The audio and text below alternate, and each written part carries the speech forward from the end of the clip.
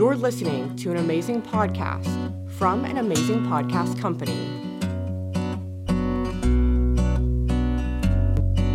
What's up, Mob Talk Associates? Jimmy Naples, Johnny Ciccatelli. We're here for another Youngstown Mob Talk Live. We got to thank our sponsors right off the bat. Youngstown Tile. Go bold, go local, go Youngstown Tile. If you're looking for fantastic flooring, Youngstown Tile's got it, so make sure you check them out.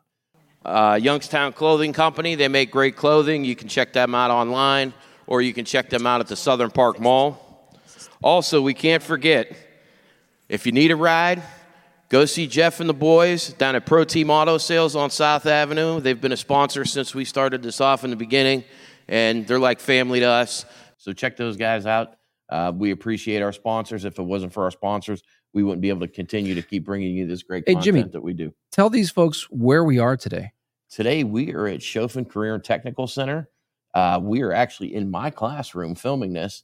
We're getting ready to build a brand new podcast studio in here, but until then, we're in here. And so we have our students were here. They were helping us with pre-production, and they were shooting some documentary footage. So they're going to have that for their documentary coming up here later on this year that they're putting together. This place is great. This is such a hidden gem.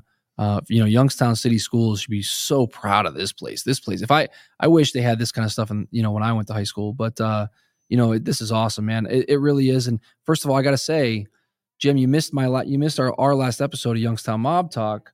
For anybody who didn't know, the Youngstown teachers went on strike. So strike is over. Thankfully, everybody's back. Yeah, thank God. That's all over and done with. And everybody put the bad blood behind them, so to speak. And we're back here. We're teaching our kids where we want to be.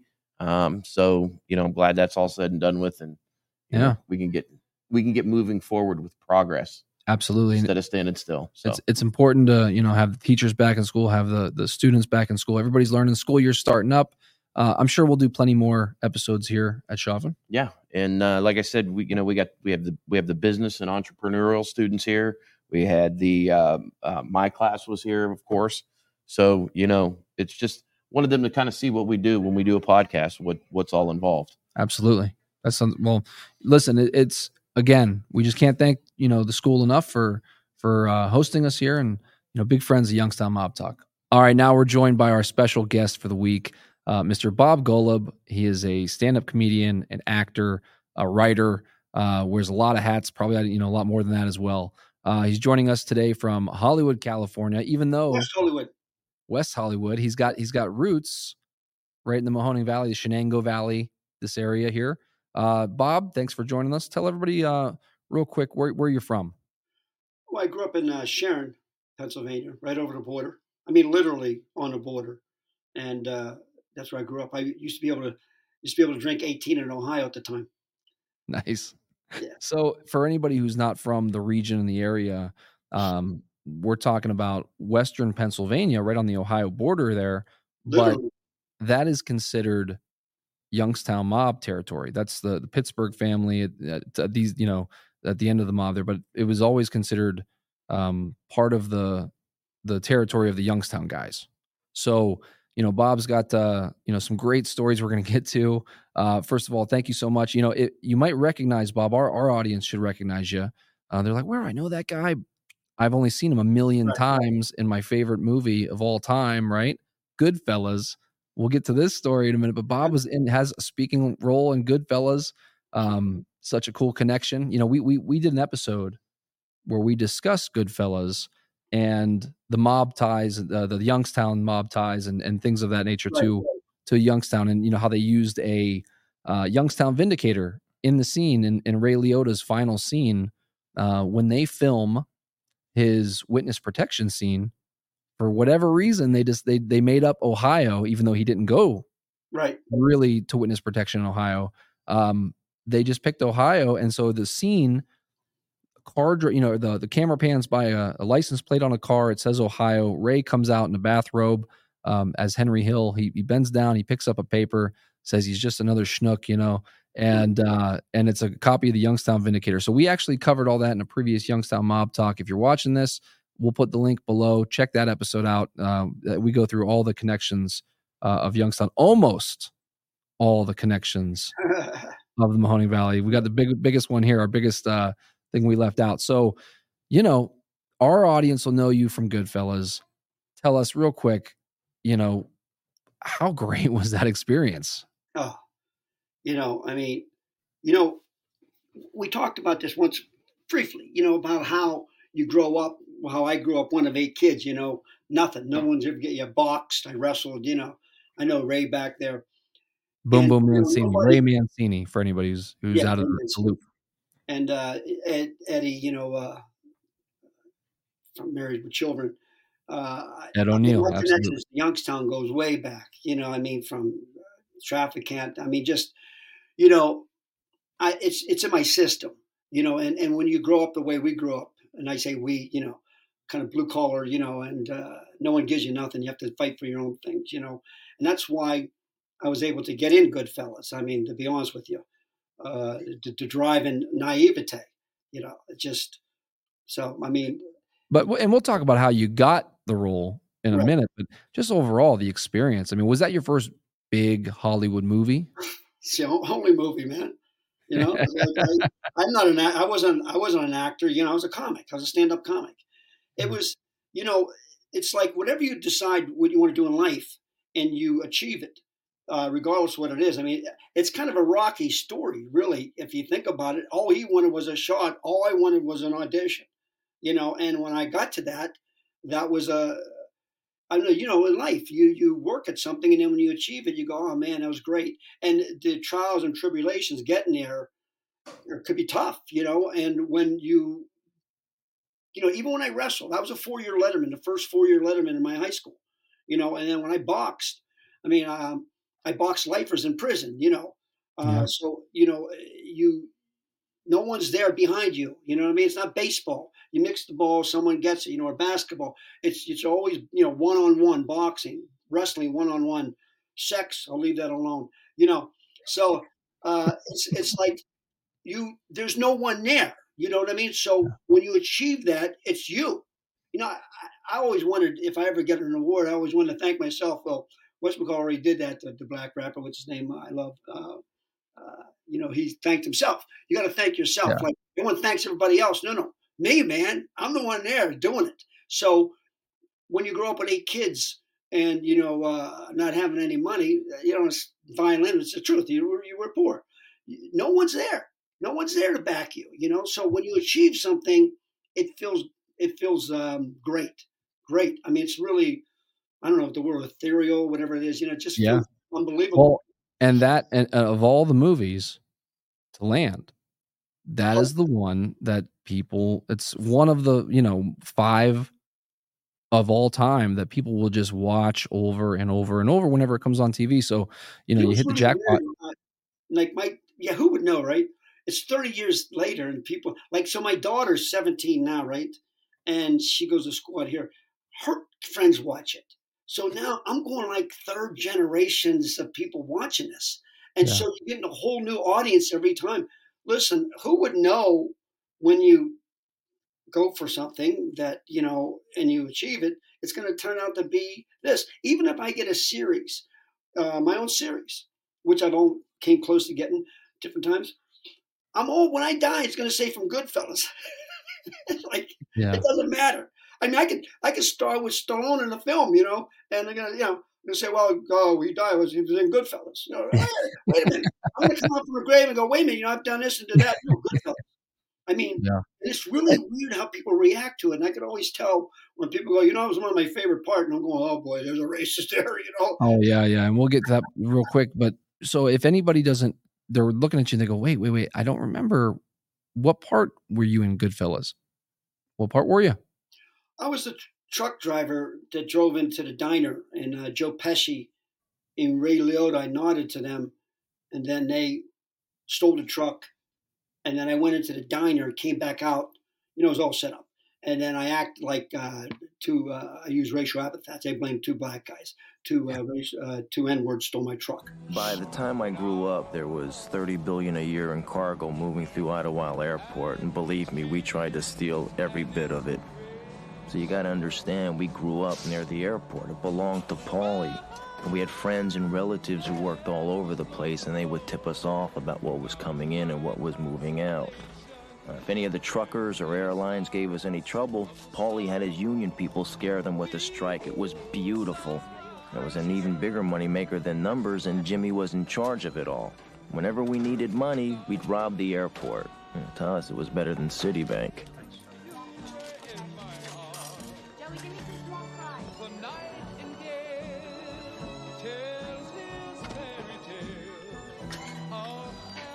Got a phone? Come on. You got a phone? It's over there. Two just stole my truck. Can you believe that shit, huh? You fucking believe that? The weird thing is, all my black comic friends go, Golub, I know you improvised those lines. I go, no, I didn't.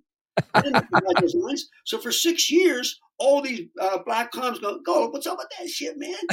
I go, what? So Mike said you improvised. I didn't. You know what? After 6 years, I said, fuck it. I added 2. All right? How about that? It was one I added 2. But it was in the script. It said, 2 N-words stole my truck. They let me improvise around that, by the way. I got to improvise a Scorsese film.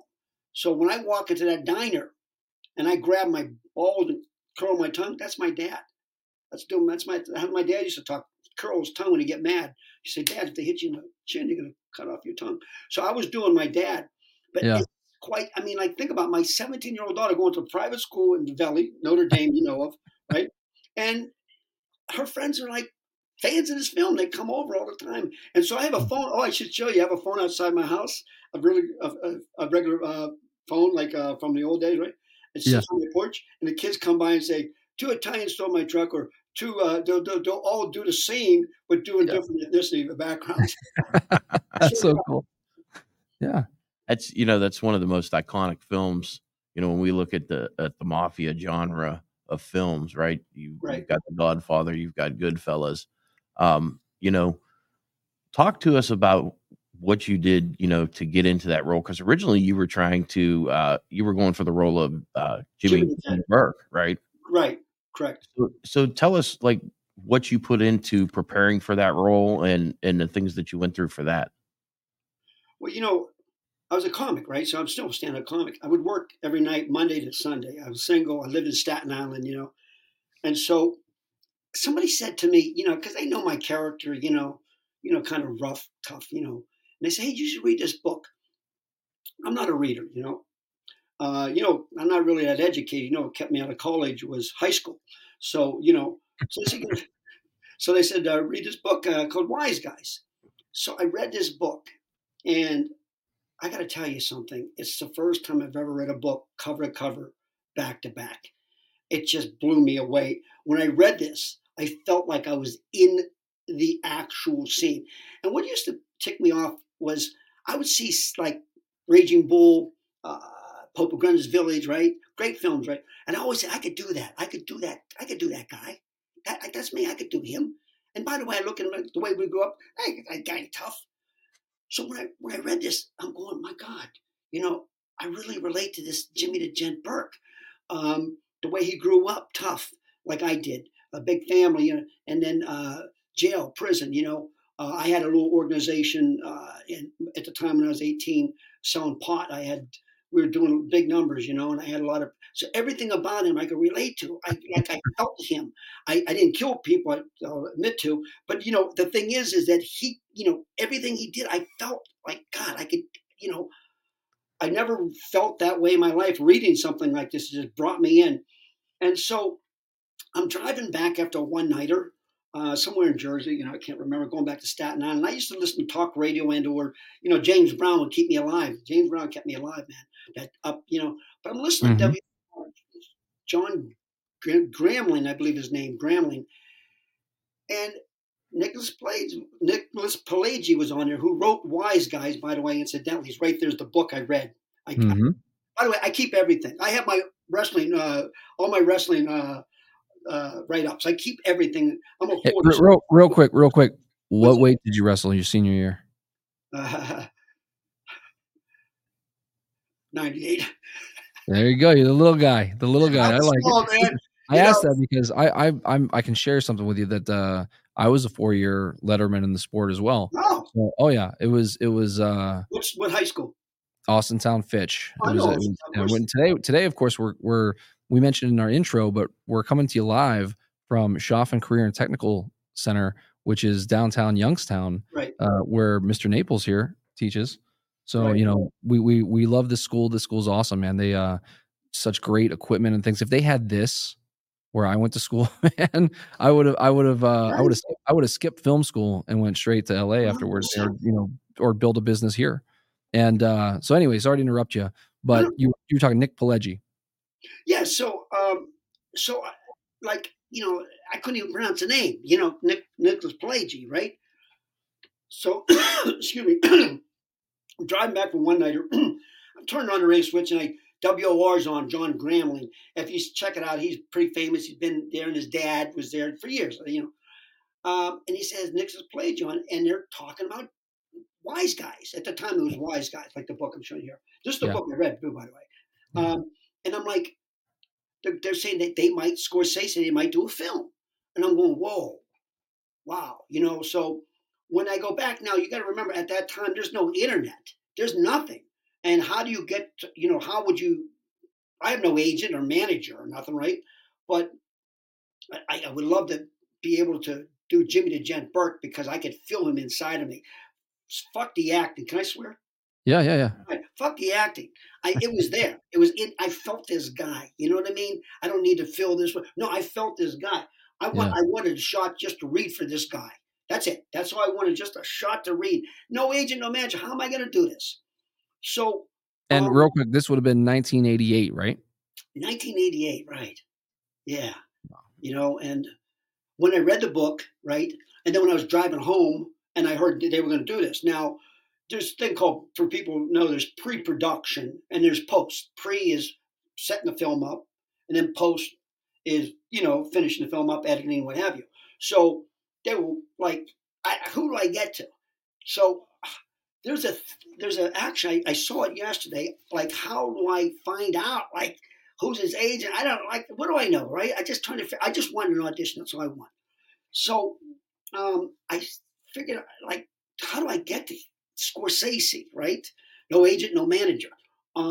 There was a book where they had a list of different production companies that, you know, creative directories. Yeah, you know, it was like I show you here, but but what it is, it was once something that had at least production, you know, names on it.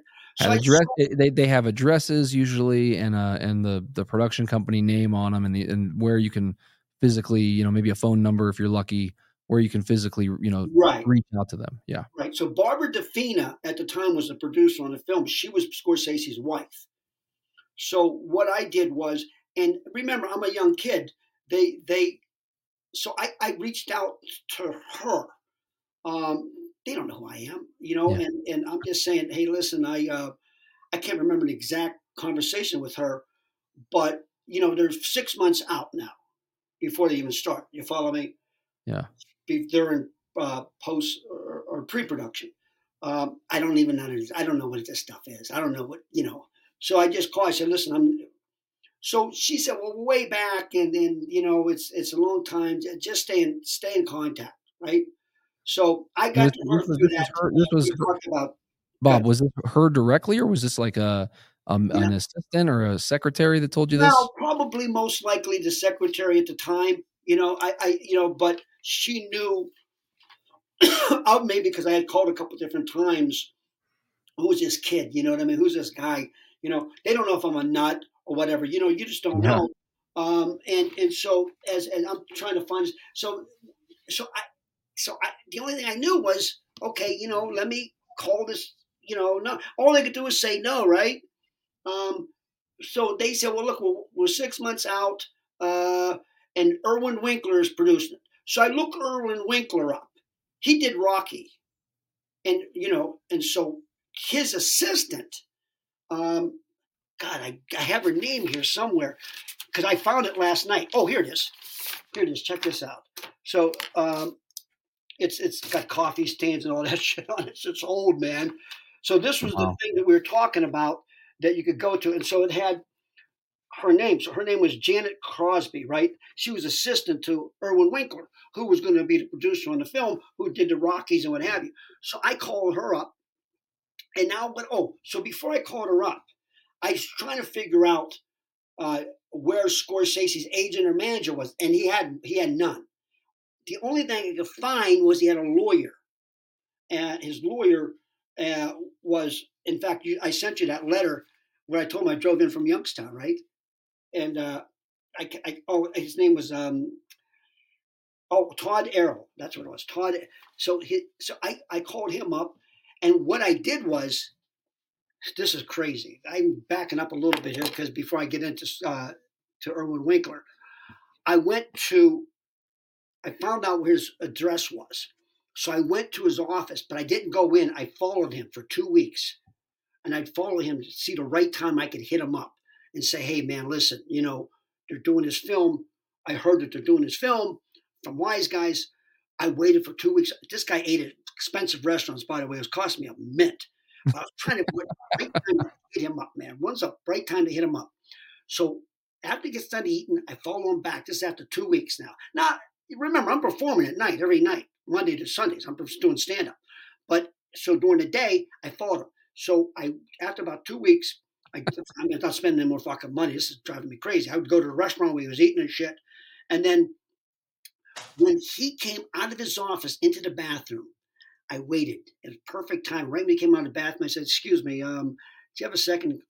Who are you? And I said, well, my name is Bob Golub. I'm a stand-up comic, and I know Scorsese is doing a film. Oh, yeah. And ready? I swear to God, so I lied. I lived in Staten Island. I said, listen, I drove in from Youngstown, Ohio, man, just to talk to you for just a second of your time. He goes, Youngstown. He paused. He goes, Youngstown. All right, come on in. So I sat down with him. And this was the beginning stages of this whole, my experience of going after this. He was the first step. Because Scorsese didn't have no agent or managers that I couldn't find on here. You know what I'm saying? So all I saw was a lawyer. And I'm reading the papers and all that, trying to pick up what to talk about, when the film was going to, it was really early. So he said to me, he said, listen, we're so early in the stages. That's what he told me with pre-production. I didn't know what that was. We're about 6 months away. I said, well, I would just like to read for Jimmy to Gent Burke. I read about him in a book. And he goes, okay, well, listen, get back with me in a couple weeks. That's when he told me that Erwin Winkler was doing it, and then also Barbara DeFina, the Scorsese's company, that was his wife. So that's when I started doing the research. I said, well, let me go get some idea, not only just want to play this guy, but not from the book, but actually get experiences, the way he talked, the way he walked. Yeah. A little bit of everything. That's when I started going out on the street, and I knew I'd have to go to some of the guys and talk to them. And that's my focus was to go down to the hunt and fishing place in Queens that John Gotti at the time, in the 80s. At that time, it was big. Like they had like a lot of the guys were, they had you might know there's a older guy that would walk around with a like a night coat. The Chin. He act like he was done, like he was like his mind was gone, but he was playing. So it was around that time, And he was for anybody who doesn't know what you're talking about, the Vincent the Chin Gigante. The Chin really played it up. He played that persona like he was he was crazy. That was to escape prosecution. Like he was he's a character, that guy. But go ahead. No, that was the time, and then Gotti whacked a guy coming out of he was from Staten Island, a place called the White House. They killed. It was the mob. It was like really intense in New York. Giuliani was I got a story about him. He was, everything was like, really heightened. It was really mob area, So I figured, I knew about Gotti. I see him on TV all the time. That John Miller, the reporter, kept following him around, So I'm going to go down and ask them about Jimmy to Gent Burke. So I go down to Queens. I do stake it out a little bit before I go, a day or two. Then I go back the third day. And there's the necks outside, There's about 4 or 5 of them. And I said, look, hey, I'd like to talk to John. I go, what? The fuck you want to do? Who are you? So I'm an actor. I was an actor. And Scorsese doing his film. And, I just wondered I could find. I talked to John. What are you, fucking nuts? I said, no. And they're looking at me and then looking back at each other. This fucking kid, the whole thing. I'm going, why? I want to. Can I talk to him about just, maybe how he walks or talks or whatever, smokes? And he goes, yo, what? You want to talk? Get the fuck out of here! And he goes, oh, you're an actor. Well, act like a fucking runner and run the fuck out of here. Get the fuck out of here! The fucking nut motherfucker. It was that kind of like out of a fucking scene. And I found out later from the FBI I was on tape too. But so they said, so I went back the next day. And I said, I'd like to ask John just a couple questions about Jimmy the Gent Burke.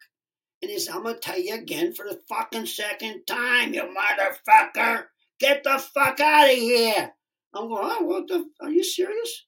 No, he wants to know for shit. Like, that type of thing. So. Well, I can only imagine for, some kid walking in off the street. I want to talk to John Gotti. That alone is a movie quality scene right there. But keep going. Well, dude, listen, it's naivete. By the way, it's balls. It's you're from this area. Do not do what I did. Don't do that. I mean, what the fuck? I just did. Look, I have no way. I'm sick and tired of not getting a shot. Like, all these people, agent, manager. I can't just give me let me just read for the thing. That's all I want. So fast forward a little bit, I'm going back. Now I find out that they're in production, or not production, actually, quote, in pre-production. So they're starting to get it going. The script is written, right? And so I call back the lawyer, and he said, well, let me just tell you, I can't make that decision. If you want to get an audition, that's going to have to go through the casting director, which will not even set up yet. That he's telling me the process, Then when I found out Irwin Winkler, I looked him up and I said, oh, this guy did Rocky, right? So I call anybody. So I call, obviously. And Janet, I just found Crosby, and she's very kind. Now, what I do is when I call her, I always say that whatchamacallit told me to call you. So in other words, even though he might have told me to call her, you got a referral. Yeah. They're not going to call each other and go, oh, did he, So being I'm calling by a name and she knows the lawyer, it gives me some cred. At least, I'm not a wacko calling. And she was very kind. And here's what I did. Check this out. She said, Bob, she's very nice. She said, Bob, we are way ahead of time right now. I said, I start doing research, and she goes, just we're like 6 months out. Could you get back with me in another month? So what I did was I sent her a cactus, not a flower, a cactus that she could put on her desk. That every time that I call, she'll fucking look at the cactus and remember me. And so she would say, call back in 30 days. Bam. 30 days I call her. I said, hey, you told me to call. I'm back. She goes, and she was very kind. She goes, Bob, we're still early in the stages. Just stay back. Call me another 30 days. So in that meantime of that 30 days, I'm out doing some research into Jimmy, the Gent Burke. So I find out, and I don't remember exactly how, but he has a daughter. He had two, but I remember he had a daughter that had, someone told me. Now, by the way, I'm in a comedy club, so a lot of guys own the comedy clubs. Were wise, some of them, which these comics will never experience today. But so they told me, one guy said, Bob, he has a daughter. She has a jewelry place in Little Italy. I don't remember her name, but I went down there and I said, hey, same thing. My name is Bob Golub. I'm a comic and actor doing this thing. And I just wonder if I could ask you a little about your dad. And she goes, like the typical Italian woman, what the fuck do you want? Whoa, I'm just asking you, I'm just wondering, if I could ask you how he talked. Get the fuck out of here. I don't want to talk to you. So I leave that, and then I try her one more time again, another week. And, she sees me come in, and she puts her hands up like this. I'll never forget it. And, I could see her face. And she's a good-looking girl, too, a woman. And she said, get the fuck out of here. And she had, customers there and shit. There's a jewelry place. Oh, man, you really stepped in it. Yeah. Well, again, what are you going to do? Kill me? maybe. Maybe. Yeah. And so again, as we go further, I call Erwin Winkler's office again, and they, Janet and, my cactus. Hi, Bob. We're still 4 or 5 months out. No, but there at that point was like 3 months, 4 months before they actually start shooting. And she said, okay, it's like, I'll call you back in 30 days. In the meantime, I was working a place called the Comedy Club. It was in Yonkers. And Frank D'Amico, I can mention his name. He's dead now. He was a comic. And his friend was part owner of it. He was a wise guy. And so Frank said to me, now, by the way, I'm also going to other places in Manhattan and in Queens and stuff, asking questions. Who the fuck is this kid asking questions? Is he a cop? The word gets out fast. I'll be honest with you. People think New York's big, but it really comes small when you're dealing with that kind of stuff. They talk, the shootings, no, what's that calling? Junkers. Anyways, the comedy club. So Frank said to me, Bob, and I'm closing the show. And he said, Bob, somebody wants to talk to you. I'm like, what? So his partner was, I can't remember his name, was Wise. He goes, hey, my friend wants to take you for a ride. I'm like, the fuck's that? So, like, I was like a little nervous, but not too nervous. Like, what do they want to know, And he goes, well, they just want to talk to you. So I'm in the car. I can visually see me coming out of the comedy club now. And I sat in the car. There's a guy in the back right out of a movie. Guy's behind me. Doesn't say a word, right? Doesn't say shit. Okay? Wow. And then before I look at Frank, I go, well, he goes, no, it's good. Every time you hear, oh, it's good, that scares me a little bit. Like, oh, it's all good. No, we're friends. So we go for a ride. The show hasn't started. The people starting to come in. Now I'm headlining the show. So, but guy, only when I close the door and we start taking off a little bit, that I got a little weakness in my knees where you feel like, ooh, I don't know if this is good, because I told you years ago I had my own shit going, I had guns and all that.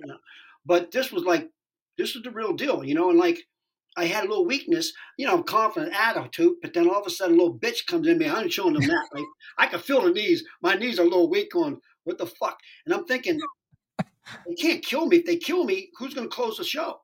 I mean, like, they need to close it. Kill me. You're not going to have no show, Yeah, they'd wait till after the show to do it. They wouldn't do it before the show. Right. I still don't know. I mean, I'm trying to, it's like one time I fought a lifer in Western Penitentiary. It was like 90% black. And I went in there, a little white dude with long hair. You couldn't show you were afraid because they'd eat that up. So I couldn't show I was afraid. But my knees, I swear to God, I keep saying this. Well, and I can only imagine this is before Goodfellas. Right. This is the 80s. The most famous mob scene in this situation that you could probably think of is The Godfather. Yeah. Right? Leave the gun, take the cannoli, right? The scene with they did it twice in The Godfather with Carlo. With Carlo. Yeah, where Carlo gets in the front seat and the guy's in the back, and then that's the one way ride. You don't come back. And he's right behind you. Bob, you do have a connection with my family. My Uncle Sandy did time in Western State Penitentiary. Oh, really? Yeah. 33 to 43. Wow. That was yeah. That was when you got linked up with the Pittsburgh guys. Yeah. Yeah. I was in a place called Northwest Regional Correctional Facility, and the funny thing is that they call it a country club. When I went down there to fight this guy, it was a lifer, and he fucked me up.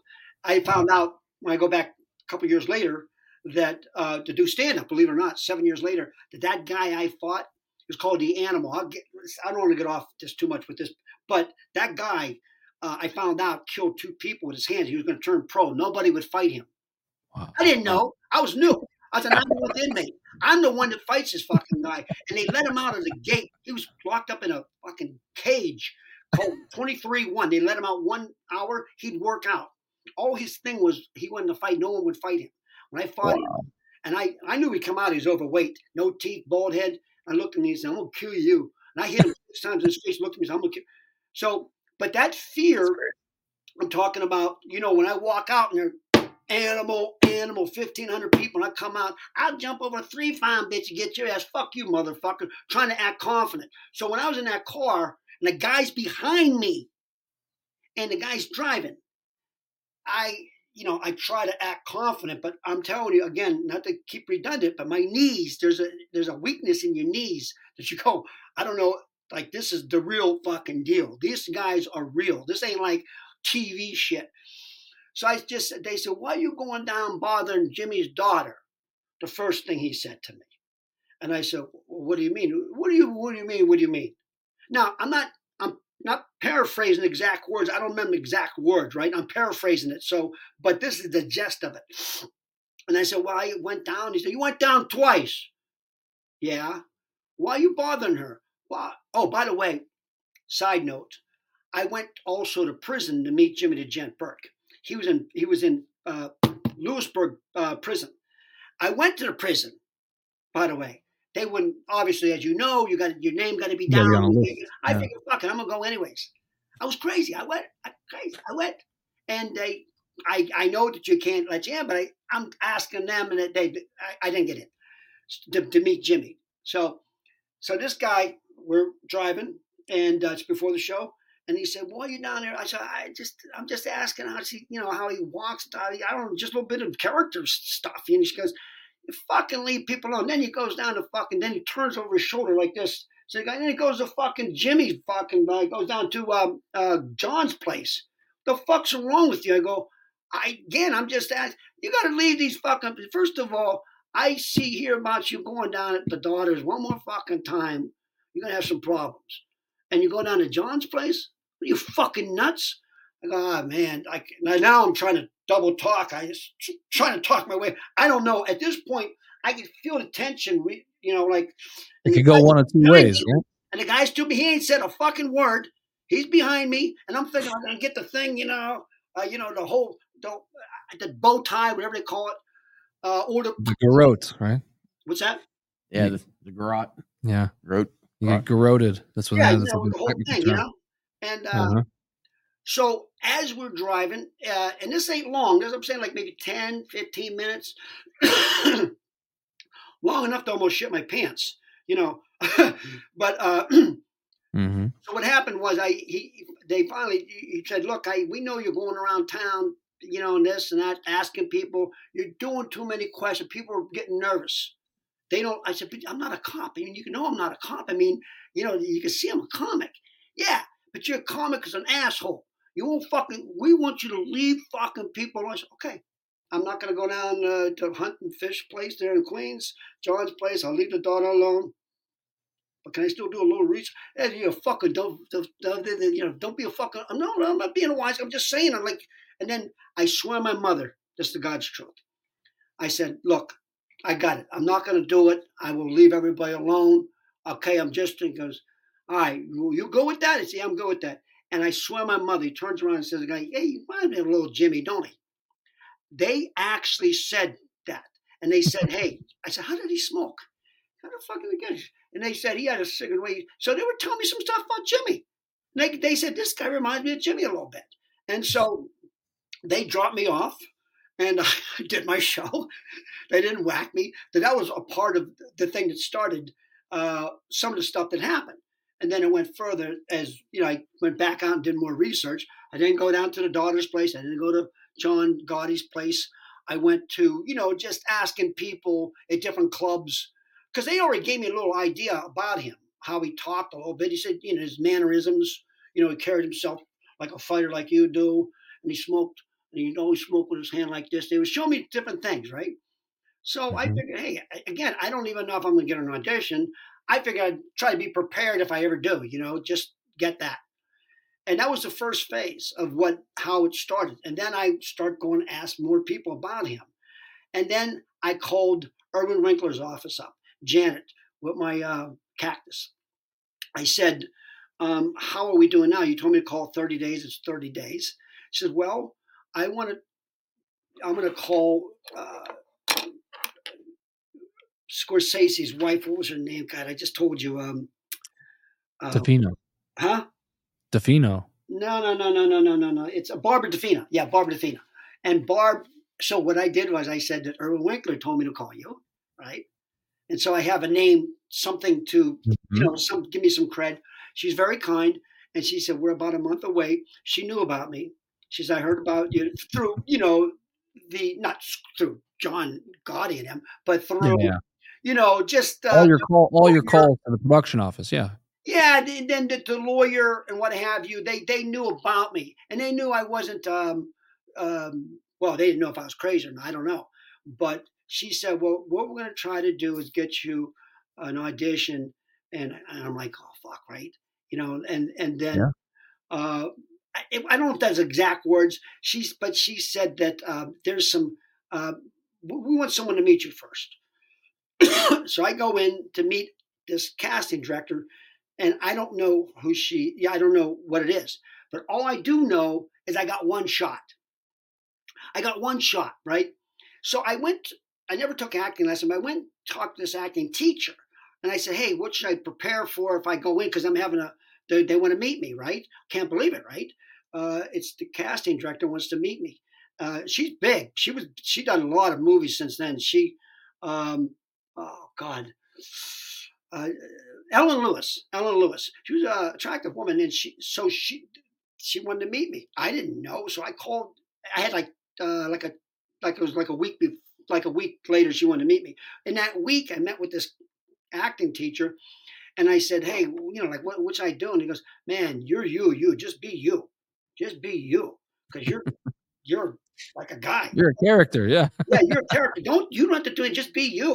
And I go, what do you mean, just be me? Just be, dude. I'm talking. He didn't say, dude. He said, just be you, and know you got one shot. Now I'm thinking one shot, right? One shot, right? I don't know. It's a general meeting. What do I know what a general meeting is? I don't have no idea what a general meeting is. All I know is I got one shot. After 6 months of research, I'm going in, and I'm going in as Jimmy. I had my hair slicked back. I had everything. I had a 9mm loaded. I had handcuffs, 2,000 cash. The pinky ring worth $5,000. You had a real piece loaded. Rolling into this casting, this meeting with the casting director. That's correct. And handcuffs. And because I realized that, I got one shot. So I'm going to make sure I got everything. So I got the gun. I got the my buddy gave me a pinky ring worth $5,000. I had the chain, I had the hair. I was in character, right? I'm ready to go in for Jimmy the Gent to meet Martin Scorsese.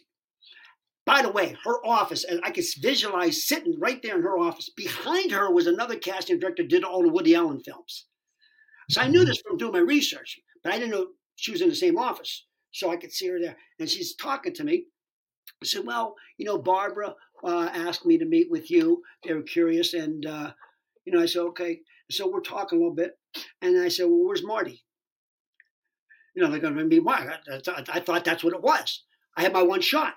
And she goes, no, this is, you're not going to meet Marty. That's doesn't work. What do you mean? Because I got to say this again. I think I got one shot, and that's it. And I looked at her and I said, what do you mean I can't meet Marty? I thought, what am I doing here? And I'm in character, right? And I said, listen, you could take this here, and I showed her, or this, the $2,000, but you're going to get one of them. And she looked at me and she goes, I think you should go. And now, this moment in life, sometimes we take what do we do? Do I handcuff her? Handcuff her to me, right? This way, she can't get away. You're just digging yourself a deeper hole. Right? We're together, right? And she has to get Marty now to talk to me because we're handcuffed. So when I put that $2,000 down, all hundreds, by the way, had everything fucking set. Hundreds right there, the gun loaded. I mean, I'm telling you, it was loaded. Okay. Yeah. The whole thing. What do you mean? What the fuck you mean I can't mean? Fuck you. Who you think you're talking to? Here, take this or this. What do you want? Get out of here. She was like, I think you should leave. Very calm. All right. I'm thinking, I'm going to handcuff her. I didn't. I leave. character, all that. I'm on the subway. I'm crying like a little bitch. I spent 6 months of my life. I ruined this fucking thing, this chance. I'm done. So I'm at my place in Staten Island.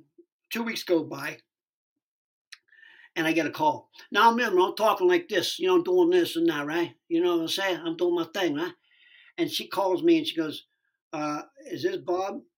And she goes, "Oh, this is Alan Lewis." And I go, "Hey, how are you, Alan?" My voice like it's like totally different. "Hi, how are you?" Hey, no, hi, how are you? I said, "Listen, we want you to come in and read for something, and like you could feel it in your body, but you come and get sides." I don't know what fucking sides were. I had no idea. Sides, by the way, for people who don't know, is just like when I read for a film today. They give you sides you could read. They don't give you the whole script, Jimmy. They give you just like a page, and sometimes they're small, but it's just a selection to read. Yeah, it's like a scene. It's a scene from the film that you read, and I didn't know what it was, so I went in and got it. I'll never forget this because I went in and I said to the woman at the front, and I said, "Hey, I'm Bob Golub." They told me, "Oh, you're Bob." Like a little smile on her face, because I realized later that they really liked me. They said, "This guy's like the real deal, like not an actor, like he's brilliant." Whatever it was. So I get the sides, and then I hear Alan Lewis go. I said, "Thank her so much. I really appreciate it." Very calm, so like. And she goes, "Oh, Bob, they like you. Just get that down." I said, "But I don't know what to do." And that's when I went back to the casting. I really the acting teacher said, "Look, I don't, And the scene I was going to read for, was the scene with Sonny Bambo, I think. Sonny, the one owned the restaurant that they. Yeah. So he ends up going to Paulie and asking him to go partner up with him. That guy. Right, that scene. So I can't go here. I can't go there. What do you want me to do? And then you remember that scene? Yeah. Oh yeah. So what happens was, so I go in and they're going to say, "You're going to read from Martin Scorsese." I said, "You know what, man? I got it. I got what I wanted to do. I'd like to get the part, right? But so I walk in and there's Martin Scorsese. Now, fast forward, when I got those sides, a couple weeks later, I was reading, maybe a week later, I don't remember. I know it was at least a week. And I'm like, I'm ecstatic. Like I got what I achieved. I just wanted the audition to meet Scorsese. And I walk in there and there's a guy. He goes, "Hey, you're Bob, right? Yeah. You're crazy. You're fucking crazy. Yeah, you go down to Johnny's place, you go to this place. You're not. All right. Here's the scene. Like, because you're sitting here. You're going to tax this guy to come in to help you with your restaurant, okay?" He said, Did you read the stuff? Did you read the scene? Yeah. Yes, sir. So I'm there and I'm talking to him. And I grab this fucking guy and I pull him over the desk. He goes, No. You wouldn't do that. No. You wouldn't grab him like that. No. He starts laughing. And he says, No, you wouldn't do that. He's like kind of the wise guy. He's like the Godfather. You wouldn't do that to him.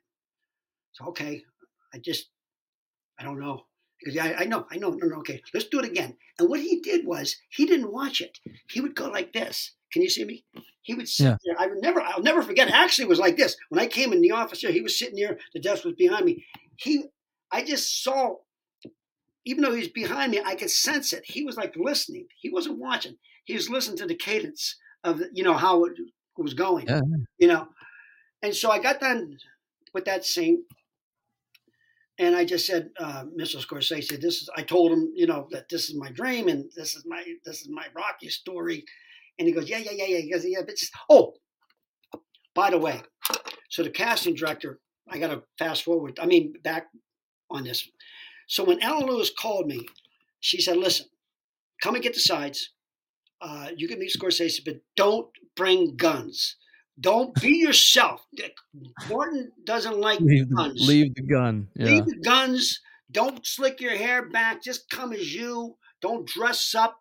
I don't need no chains or anything else." She didn't know about the handcuffs. But she said, "Don't bring no guns and just be you. Just be you. Don't, I said, okay." Yeah. So I went in as me.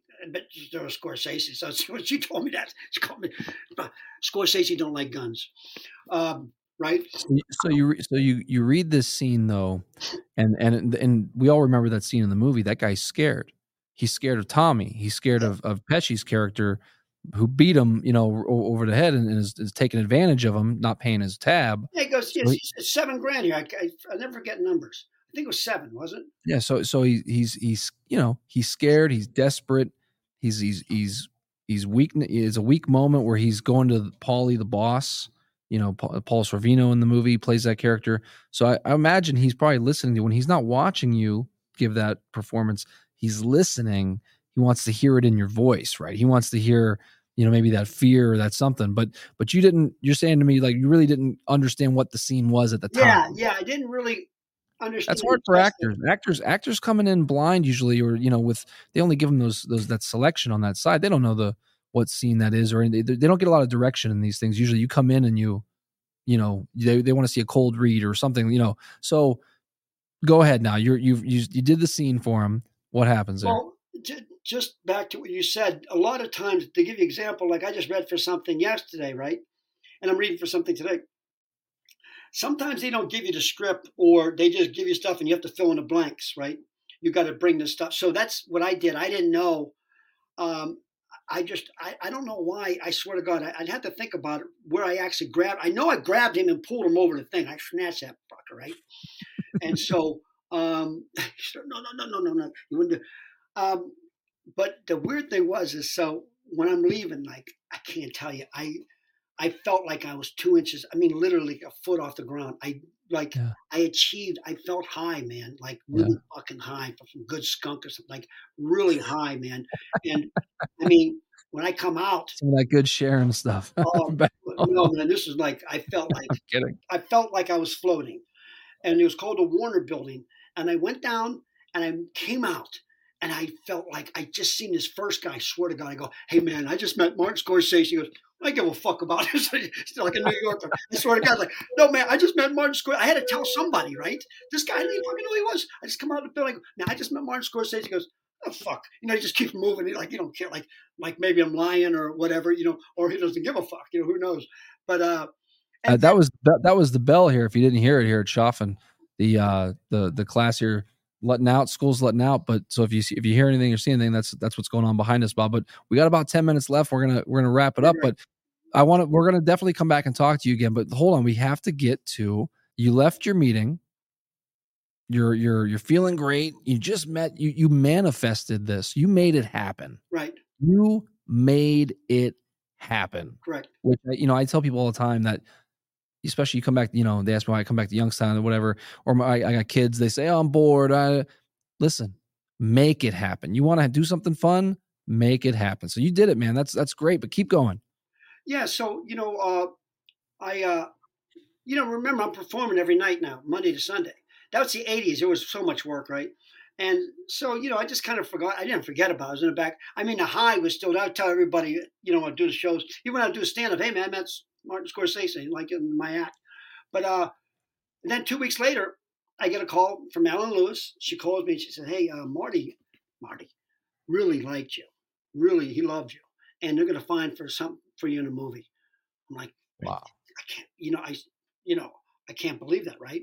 And then they found this part there, the truck driver, which incidentally, I could tell you, about the film. I mean, when we did it, like, I was the first day they shot and all kinds of stuff. When I was on the bus and they were taking us, I was sitting with Scorsese's father right next to me. And it was the first day they shot. They shot your scene first day. Yeah. And you know what other scene they shot too? Do you remember the truck where they would, the garbage truck, the guys fell out? The kid. Like that one scene, they shot that. And you know who was there? Oh, by the way, that walk I did, they did 5 different costume changes. I did that walk more than anything. I did that walk 24 times, 25 times. Because Scorsese kept saying, to Village. I didn't know what that meant. Kind of gay, I guess. I'm not sure. But then every time they would switch to uniform, and then he'd have me say, walk like a trucker. I'd go, I don't know what that means. In fact, to show you how naivete I was and how green I was, why they love me, was I'm on the set. I'm a blue-collar guy. My truck breaks down. I get up I start working on a truck, and I swear to God, the guy goes, second AD, hey, Marty, the kid's working on the truck. No, he goes, comes up, no, don't touch the truck. This is all union. You can't touch the truck. I go, well, I was trying to fix it. It broke down. You can't do that. He's like, like some major production, they have fucking people to do that. I don't know. I grew up in Sharon, Pennsylvania. I'm going to fix the truck. I'll never forget the guy that he must have been the first AD. He goes, Marty, the kid's trying to fix it. And I could hear him laughing. Well, that's why I think they liked me, because I was so real, so honest, I guess. And, but yeah, I mean, it's just the shoot itself was unbelievable. I mean, Lorraine Bracco was very nice to me, because she saw how many times I was just doing the walk. And, and the two lines there to N-word stole my truck. But then in between that, I had to add some stuff like, can you fucking believe that? That was all me. They let me just go with the motion, what was happening, Yeah. And then, of course, when I came in, I grabbed myself, my nuts, like my dad would do that. So I did my dad. But it was like, and so even the nod, how clearly he loved it because it was in the movie. To have my own scene, I mean, it's unbelievable, And then Ray and them and Pesci. So when I would walk by them, just a nod was like, we worked on that. That's how detailed he is. Scorsese goes, you got to make it very not obvious, but not, in other words, the audience is going to know, but no one else is going to know. So you got to do so that walk up to the thing was more important than anything. Once I get in the diner, I just did me, and the lines, But, and if you look real close, because we looped, I never actually used the phone. Yeah. What do you mean? I just act like I'm using it. Yeah. Oh yeah. So in other words, I'm not really if you really look at the detailed thing, it's looped a little bit, and I'm not actually doing it. Yeah. Doing the phone. So technically I would be doing that, but there's a small little detailed things you never pick up, either like a young. Yeah, no, the audience never picks up a lot of those things. I guarantee it, because like I said, we've seen it 100 times. You don't notice that, but that's great, man. That is, like I said, it lives forever in the pantheon of great films. Not even just mob films, great films. It is one of the top 5, man. It is people's favorites, and it's such a cool thing. You made it happen. At any point did you get to tell Marty where you were from, or anything about Youngstown at all? I'm sure that his lawyer, probably, look, I'm just a small dude. Like, they're not worrying about me, right? What I'm saying is that they knew about me and they liked me. In fact, even after this, when they did Cape Fear, if I stayed in New York, I probably would have worked on a lot of projects. And you can say, oh, you're in LA, why don't you just go? It's not like going and actually saying, hey, Yeah. So when they were doing Cape Fear, I'd call up the office and they go, Bobby, there's nothing for you here, but stay in touch. I was able to get that relationship with them because they liked me. But I'm sorry, what did you ask? No, I was just curious, because there's, we debunked, again, in that previous Youngstown Mob Talk episode we did about the truth about Youngstown and Goodfellas. We debunked a lot of these things. There's an internet rumor. If you go on imdb.com, which, if anybody who's not in the movie business, that's like the movie where all the movie credits, you can find every credit. Yeah. So if you go to that site and you look at Goodfellas and you look at the trivia sections, it actually says in there, somebody put this in there, that he put a Youngstown Marty Scorsese personally put a Youngstown Vindicator in Goodfellas as a nod to Youngstown, right? Like some homage to to Youngstown. But I can tell you that when I was in LA, we had shopped a scripted series about Youngstown. And of all the, when I came back here, the option period expired. And so another guy picked up the rights to it. And I was the writer of it, co-writer at the time with true crime author Alan May. We had this big presentation and pitch and everything, written. And this boxing promoter bought the rights to it, of all people. His name was Mike Akery. and he was from Youngstown, but he did a lot of promoting in Erie, PA. Right. He promoted Camacho and Duran. He promoted those guys' fights. I actually fought up there. I did a 5-rounder up there. Yeah.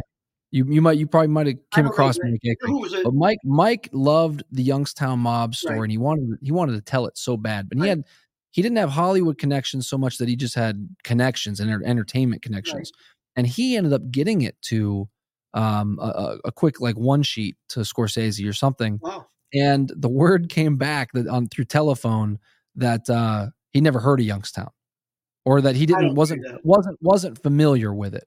But, I mean, his lawyer knew right away. No. But what I'm saying though is, I don't think he knew Youngstown's mob story, right?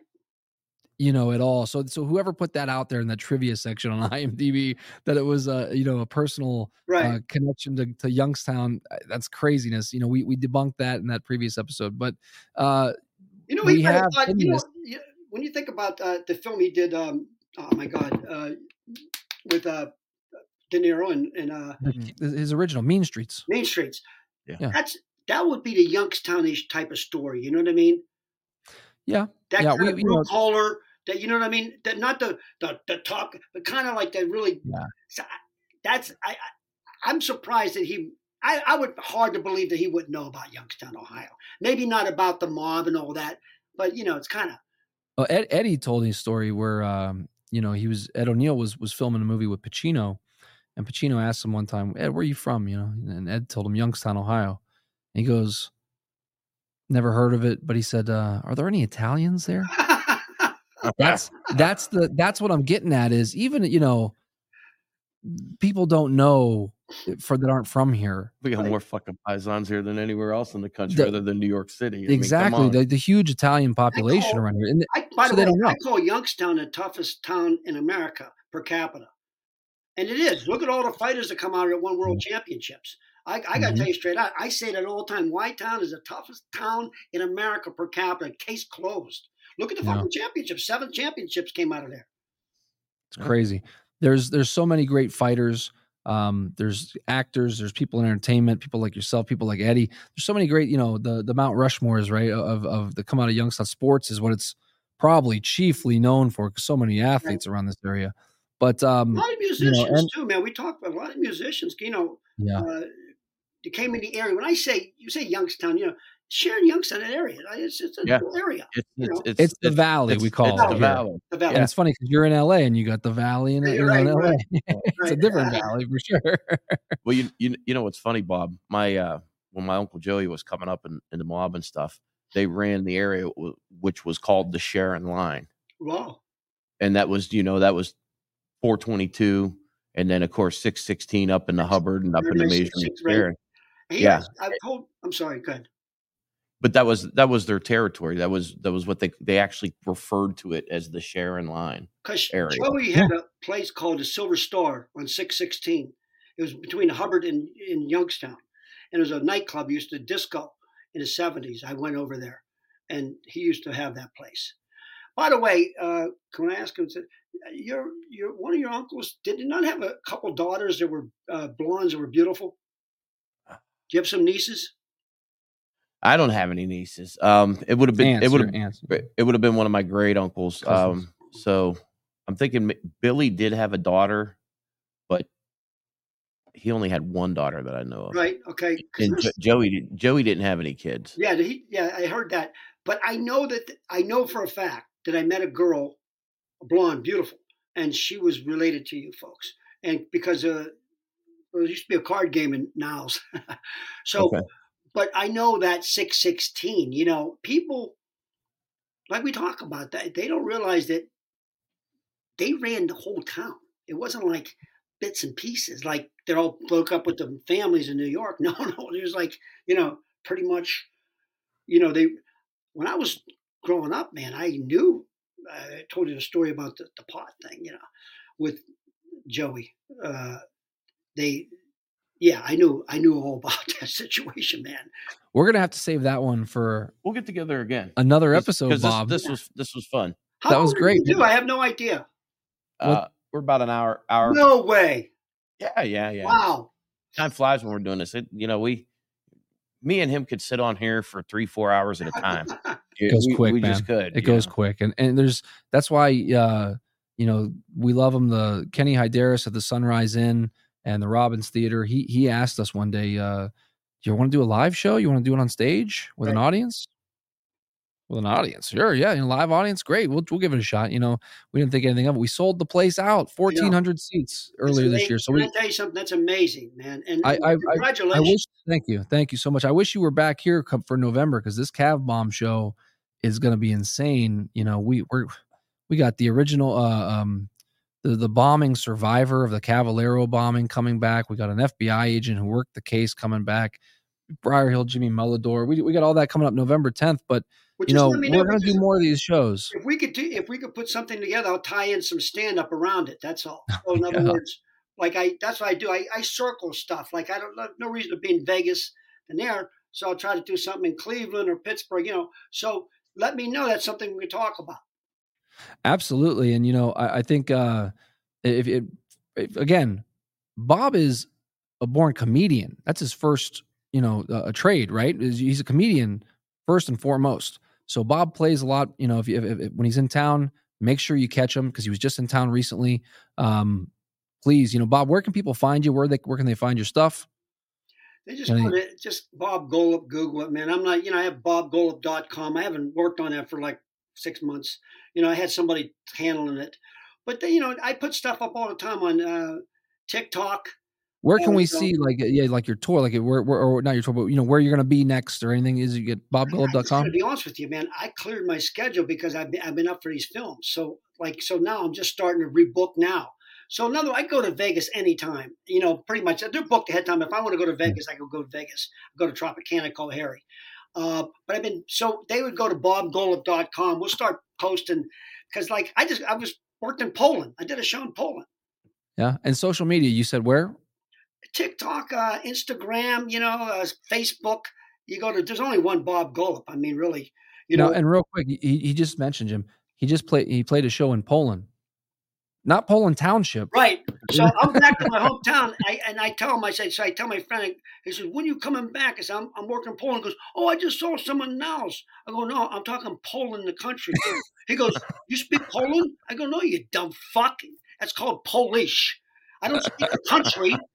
I'm fucking going to Poland. And he goes like, why are you doing that? I go, I'm going to perform. He goes, well, how are they going to understand you? I go, you are really a dumb fuck.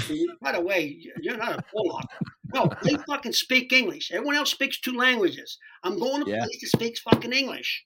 He goes, yeah. I think a lot of people don't get that. Over in Europe, man, they speak English and then whatever their native language is. And it's not like us lazy fucks over here in the United States. Go to Italy. We only know fucking English, America, right? You go to. What do you think happened there? You think we lost Bob? Maybe he got whacked or something. They finally got Bob. No, it's okay. We'll bring Bob back again. That was fantastic. I mean, he made it happen. Absolutely. It's that Youngstown intestinal fortitude of the people from this valley, man. Drive, determination. He'd never acted before, and he said it. He wanted to be in Goodfellas, in this Martin Scorsese movie. He put himself in the position to be cast in the movie. He made it happen. He did the research. He did all the legwork. He made it happen and put him, you get in the room with Martin Scorsese and boom, he's in the Goodfellas. So what a story. Absolutely. It's a great They should story. make a movie about that story. Just trying to get in Goodfellas. Right. I mean, Bob, we're going to call you. We got, that's our next one. If anybody likes that idea, we'll pick that one up. But yeah, that was great. So I met Bob, he was in town recently. He was doing a show and, I just got to meet him when he was in town. And I said, man, you got to tell that story on Youngstown Mob Talk. Awesome. And, thanks, Bob, for doing that. We really appreciate it. It's a great story. It's inspiration, really, to people, Now, yeah, I don't recommend bringing a gun to a casting session. Well, no. he was one step away from a felony there. He was either going to get the role or he's going to get the, get the cuffs. Yeah, literally. But it is a good story, and it's it shows that hard work, perseverance, and not taking no for an answer can get you places. Yeah. And it's another connection to Youngstown and Goodfellas. Yeah. How about that? Another one. Another one. When I wasn't even, too aware of when we did our first episode. We're starting to have all these connections between Youngstown and Goodfellas. Marty, if you're listening out there, come on, man. What are you waiting for? If you're listening, then we know that you are. I mean, we got a movie, we got a series, whatever you want. There's enough of it here. Hey, look, maybe we're just going to make it happen ourselves. Yeah. Jim. Maybe that's what we got to do. Yep. Until next time, guys, we're going to get out of here. On behalf of our sponsors, thank you. What we'd like you guys to do is, because they support us, so we need you to support them. And the easiest way you can do that is finding them on social media. Give them a like. Just give them a like. Yep. That's the easiest way that you can help us, is giving our sponsors a like, showing them that, that you're a fan, that you thank us. So, we appreciate it. And, gosh, I think that wraps it up, buddy. Yeah. For Johnny Ciccatelli, I'm Jimmy Naples. This has been another edition of Youngstown Mob Talk. We'll see you guys next time. Ciao. Ciao. That was an amazing podcast from an amazing podcast company. To watch with video, check out our YouTube channel at youtube.com/amazingpodcastcompany.